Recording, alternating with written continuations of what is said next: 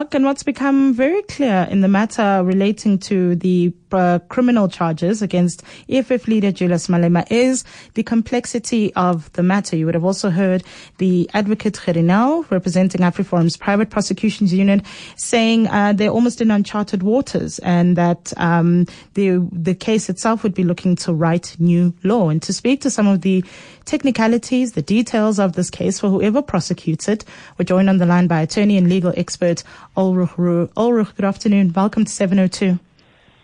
Hi, good afternoon, Gooks. Thanks for having me. So a big question that's come up today with if this goes the private prosecution's route is the question of substantial interest and how that would be determined or measured in this case, because there isn't a specific individual. I mean, Gerinau was speaking about the individuals who would have missed out on business to On Point, but how difficult is proving substantial interest in this case? Yes, I think that the strategy that Afriforum is going to follow, if they do indeed continue with the private prosecution in the matter, is to merely assist the complainant in the matter. The complainant obviously has a substantial interest in the matter because that is the person who deposed to the A1 affidavit from the outset or initially. So in other words, the person who laid the complaint. The nolli prosecute certificate issued by the NPA will be issued in the name of the complainant. So it's not Gerinau or Afriforum who will be instituting the private prosecution. It is that person, and they will be assisted by Afriforum, in this instance, by Gerinau as a representative of Afriforum. So the person who initially laid the complaint obviously has a substantial interest.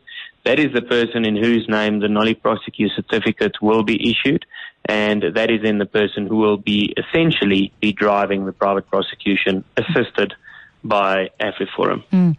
The NPA says the matter got a little more complicated, and that's why they handed it over to the Priority Crimes and Litigation Unit.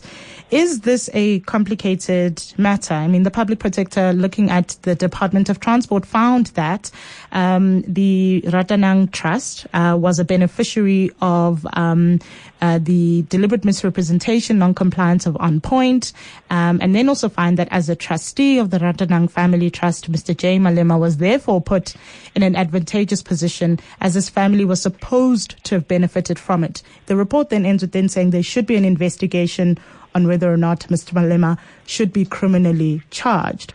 What is the complication with this particular matter?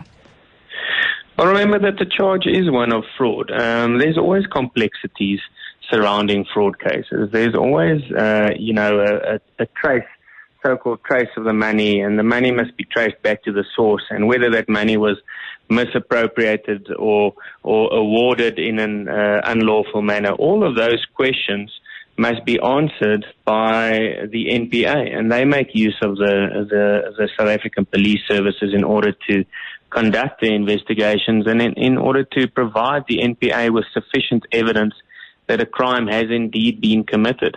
Now, which division within the NPA is tasked with prosecuting a matter, that's the decision of the NPA. At the end of the day, it is their mandate to prosecute without fear, favor, or prejudice. If there's a reasonable foreseeability of a successful prosecution, then they must prosecute that person. I don't think we need to make too much of the fact that it's been awarded to a specific division within the NPA. As long as a matter is prosecuted when there's sufficient evidence to prosecute it, then the NPA are on a good footing, in my opinion. Ulrich, thank you very much for your time this afternoon.